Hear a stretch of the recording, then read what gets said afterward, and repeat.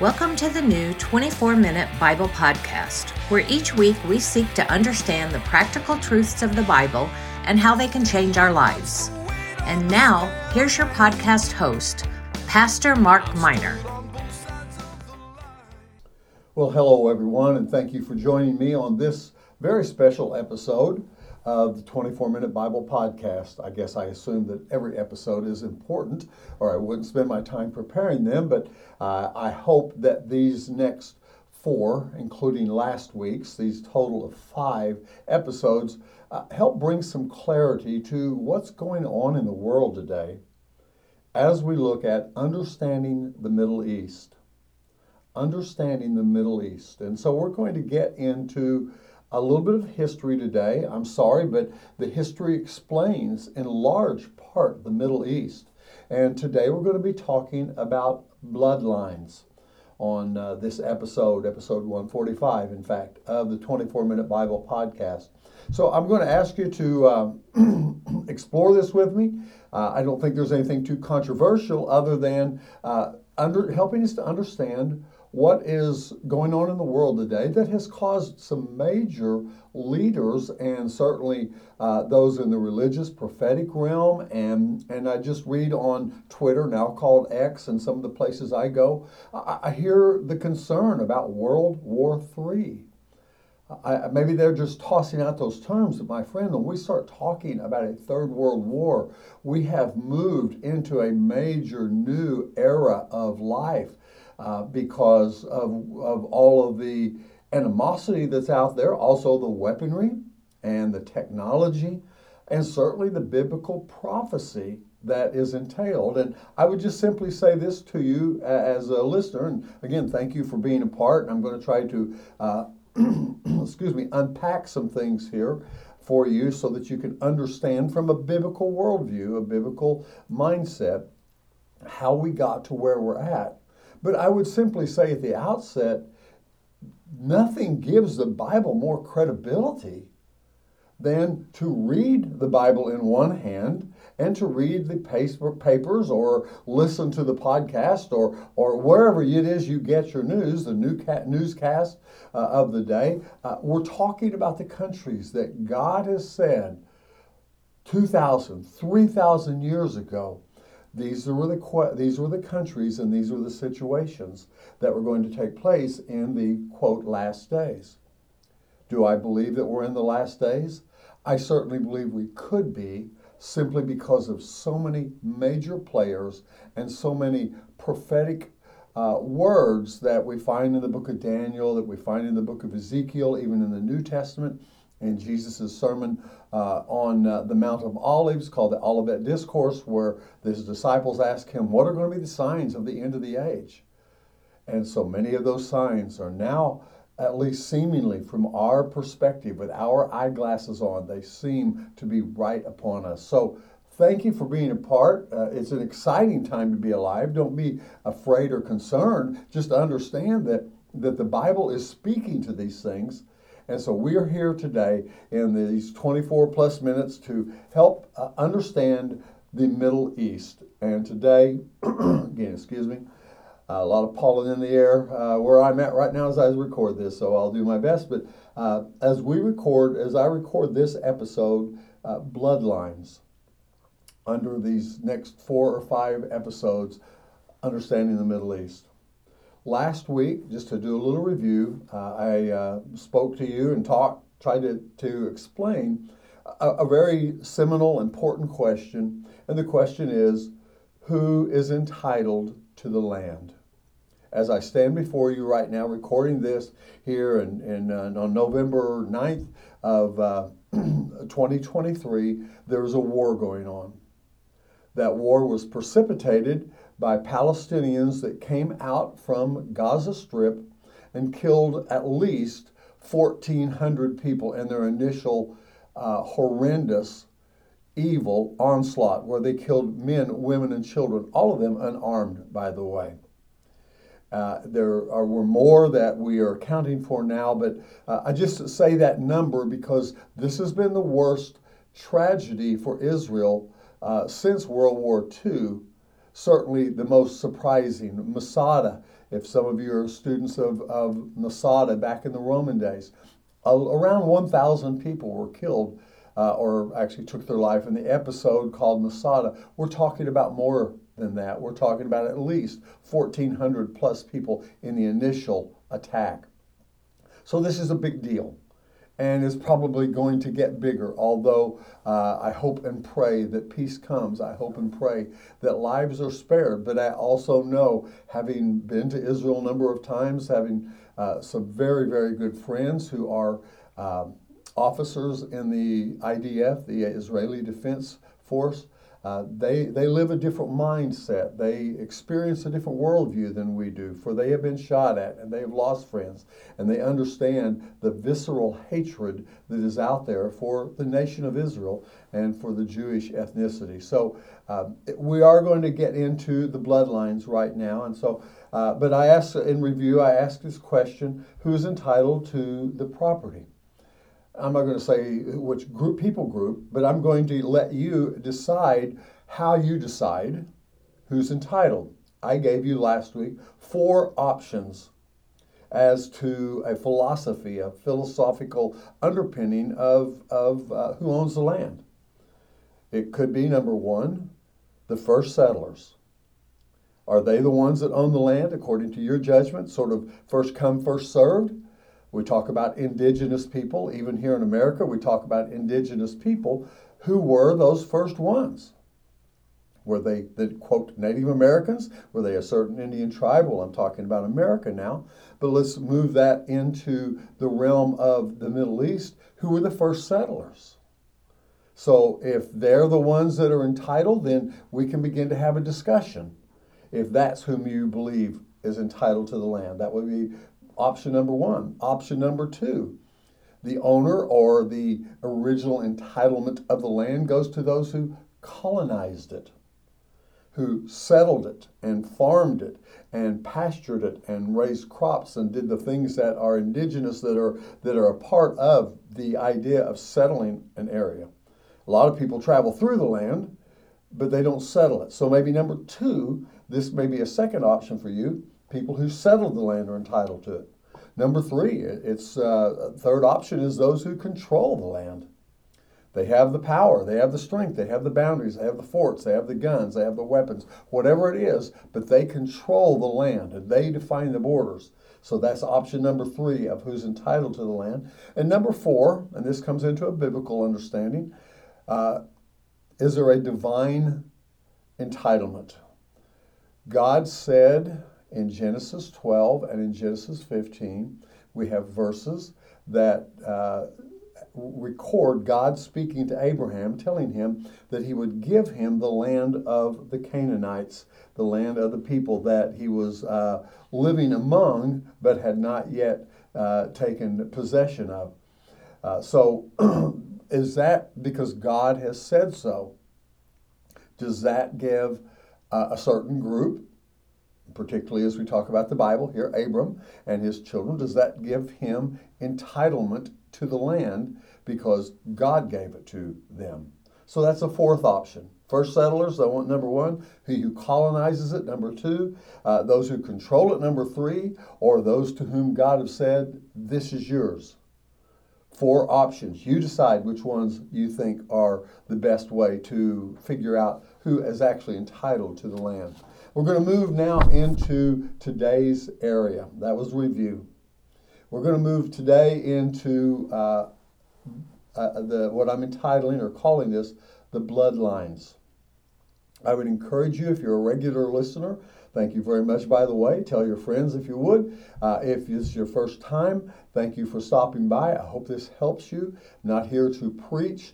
I am here to teach. Certainly, I'm just here to share. The purpose of this podcast is to present the Bible in a simple, understandable way so that you can make decisions on your own about what the Word of God, as we hold it in our hands, the Bible, says to us. So today we're talking about bloodlines. We've got to start with Abraham. I'm going to encourage you to, if you have Facebook, to check out the 24-Minute Bible Podcast Facebook page. Just type in your search engines the 24, and then minute, and you'll come to that page. The reason I'm saying to go to Facebook is because there I can give you maps and charts. And for today's episode, we're going to need maps and charts because we're going to talk about Abraham, then we're going to talk about terms, both of the tribes, the people groups, and then of the land. So it may get a little complicated. I'm going to go as slow as I can, but also want to cover things. It would be best if you see it as well as hear it from me. So I encourage you to go to my Facebook page as well. Let's talk about Abraham. Father Abraham had many sons had Father Abraham, as an old child's song goes from Vacation Bible School and Children's Church era. And that's very true. How many sons did Father Abraham have? That's the question. I'm going to give you the answer. He had 8. 8 children are recorded in the Bible as being fathered by Abram or Abraham. Who might they be, you might ask, Mark? Well, let me just describe how that works out. Abraham had 3 spouses. He first fathered a child through Hagar, who was his wife's handmaiden or maidservant, and that child was known as Ishmael. You're probably familiar with Ishmael. I've heard the name before. So that was through Hagar, wife number 1, and I'm just going to use that as the term wife rather than describe it in some other term.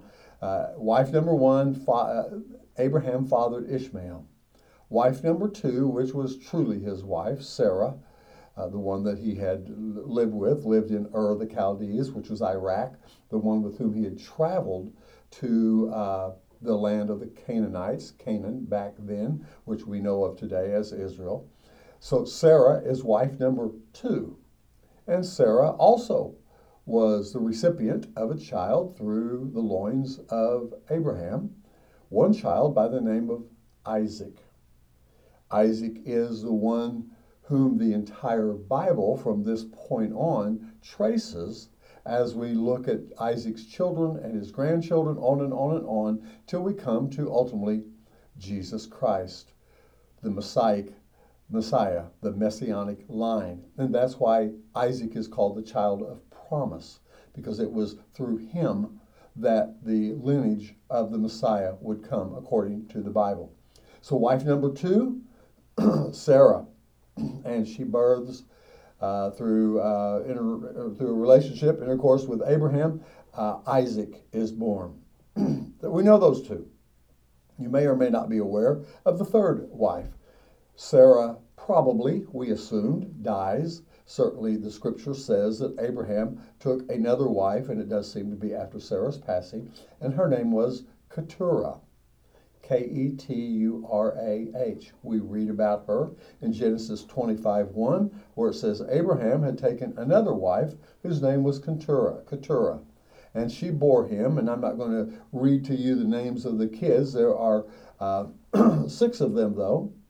So 6 children were born through Keturah, the 3rd wife, if you will, of Abram. So as we talk about children, there were 6 through Keturah, 1 through Sarah, 1 through Hagar. As my math is working in my mind, I believe that adds up to 8 sons in all that can trace directly a bloodline back to Abraham. Now, why is that important? Well, because in many ways, what's going on in Israel today really is a family feud. A huge family feud, a deadly family feud, but it is indeed that because the bloodlines so cross. 8 different sons at least, but 8 different sons that are identified in the Bible trace their lineage back to Abraham. Then it gets even more complicated because as we add up the children, the 8 children, they all, of course, have children. And again, without going into how that all plays out, the Bible defines this in Chronicles, 1 Chronicles. A chronicle is a listing, and it's a genealogy, a very complete one, as well as in the book of Genesis and in other places in the Bible. We find that Abraham had at least 21 grandchildren. 21 sons, not just, I'm not even talking about the ladies, the females, we're just talking about the males now. 21 boys that could call Abraham Gramps. Think about that. So 8 children, 21 at least grandchildren. Now, you begin to understand how the land becomes filled with half-brothers and relationships. Let me bring you to one other situation here, and that is Abraham's nephew, Lot.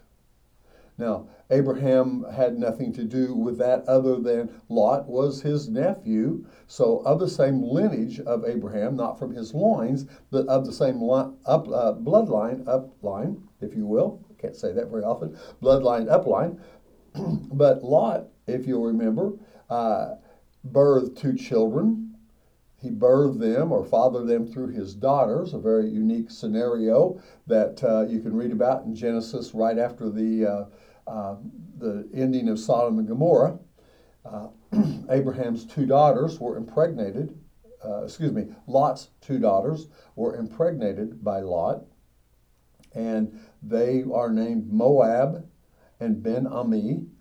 They became the tribe of the Moabites and the tribe of the Ammonites. And we read about them warring with Israel quite often, but we also read about a young girl, a young Moabite girl. Her name was, remember? Ruth. Ruth was a Moabite coming from a descendant of Lot. And of course, Ruth becomes part of the Messianic line. She is a great-great-grandmother of King David, the greatest king of Israel. It really gets messy, doesn't it? Are you confused yet? Let me add one other little component to this, and then we're going to move to the terms quickly in our time remaining today. We remember that Isaac, that would be Abraham's son, the promised child, through Sarah. Isaac fathered 2 sons, Esau and Jacob.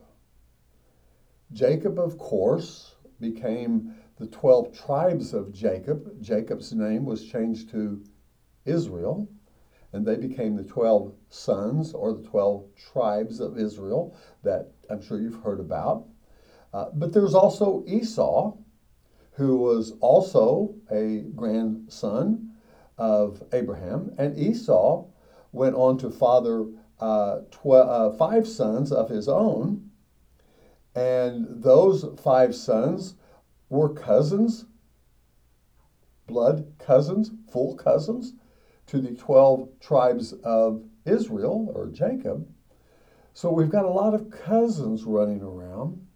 And as we come to some terms here in a few moments, one of the things about Esau that traditionally scholars will say that Esau, along with Ishmael, was the father of the Arabs. So it really does get interesting and complex when we look at the bloodlines. I hope that hasn't messed you up too much. Again, I've got some charts that you can look at on the Facebook side of the 24-Minute Bible Podcast that I think will help you. Let's go now to some terms. Names matter. Terms matter. We want to get 5 terms concerning this area that is sometimes, before we do that, let me give you some terms of the tribes or the groups, the people groups, and then we'll get lastly to the territory that we're talking about. If you've ever heard the term, and I'm certain you have, anti-Semitic. It's tossed around a lot today because of all the conflict that's going on between the Palestinians and the Israelis or the Jews in Israel. And so, but if somebody says they're anti-Semitic, what are they saying? Where does that term come from? Well, it comes, if you remember, if you're a Bible student, if you're listening to the 24-Minute Bible Podcast, you've been with me for those 145 or so episodes going back as we unpack the Bible from Genesis to Revelation, you'll remember that Noah got on a boat. And after about a year off the boat, he got off the boat, the flood, the great flood of Genesis chapter 6, and he had his 3 sons with him, Ham, Japheth, and Shem. And Shem is the father of a race. And if someone says they're anti-Semitic, they are really anti-Shem. That's where the name came from. So it's pretty inclusive of a large group of people, most often just attached to the Jews, but in fact it includes a much larger group of people than just what we would call today the Jews. So anti-Semitic is one. You have heard of the term Hebrews. And Hebrews came from a man by the name of Eber. Eber was Abraham's great-great-great-great-grandfather. I think I got the greats right there. Eber was the father of the Hebrews. So when we use the term Hebrew, we're talking about the children of Eber. And of course, all the children, of the Israelites were from Eber, but there were a lot of other groups that were also from Eber as well. We continue to narrow down. You heard the term, we use the term Israel or Israelites. What specifically is that talking about? Who specifically is that talking about? It is talking about the 12 sons of Israel, the 12 tribes of Israel. And so when we talk about the Israelites, that's specifically what we're talking about, those who came from Israel. There's another term that is tossed around, and most often wrongly, as we talk about the Jews. Well, the Jews, the term Jew, comes from the word Judah. Judah was one of the 12 sons of Israel.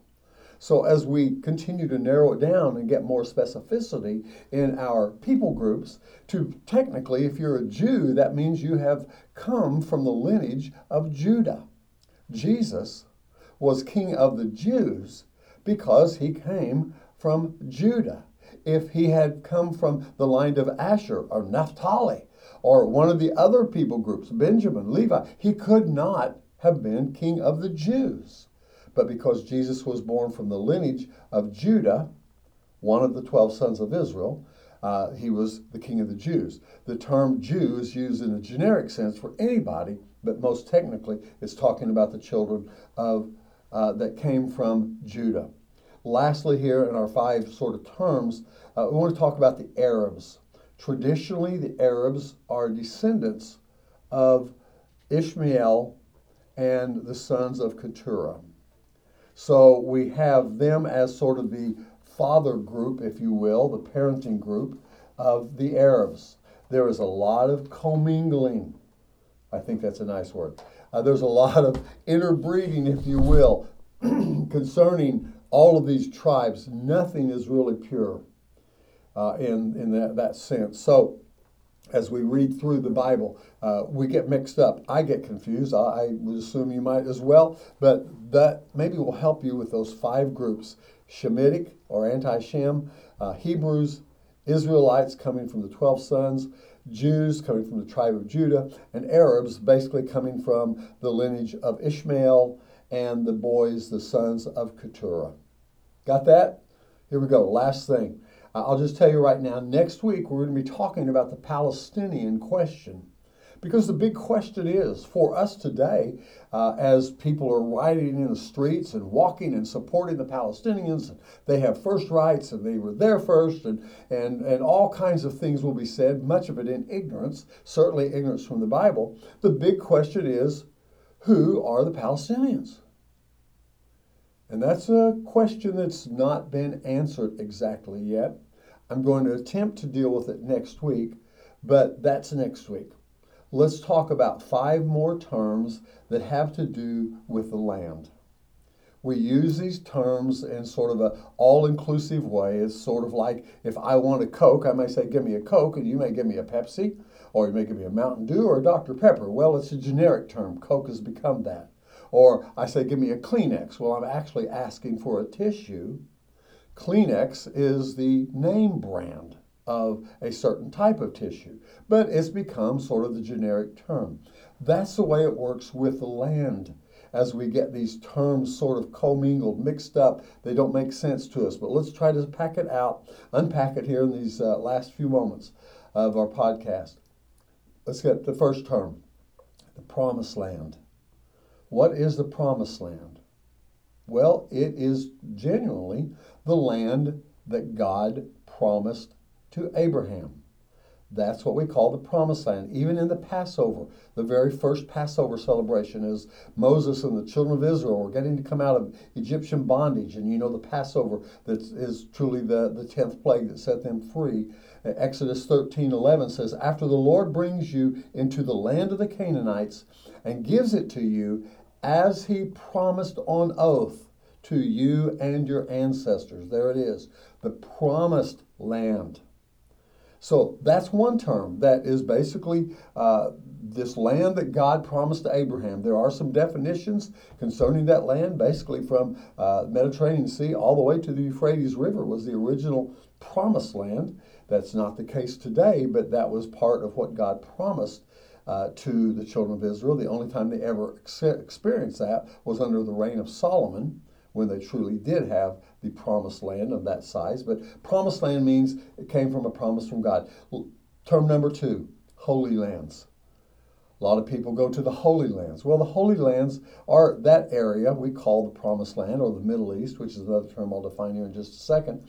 But the Holy Lands really are holy to 3 different religions, to the Jews, to the Christians, and to the Muslims. So Holy Lands really means anywhere in that region that we know today as the Middle East. Let's talk about a third term, and that's Israel. Well, what is Israel? Israel is really a group of people, 12 sons of Jacob, as I've mentioned earlier in the podcast. And it is a nation that was formed out of those 12 sons. The only time that Israel truly was a nation of a united sort, the United States of Israel, was under the 3 kings of Saul and David and Solomon. After that, civil war took place, and they never were a united nation again until 1948.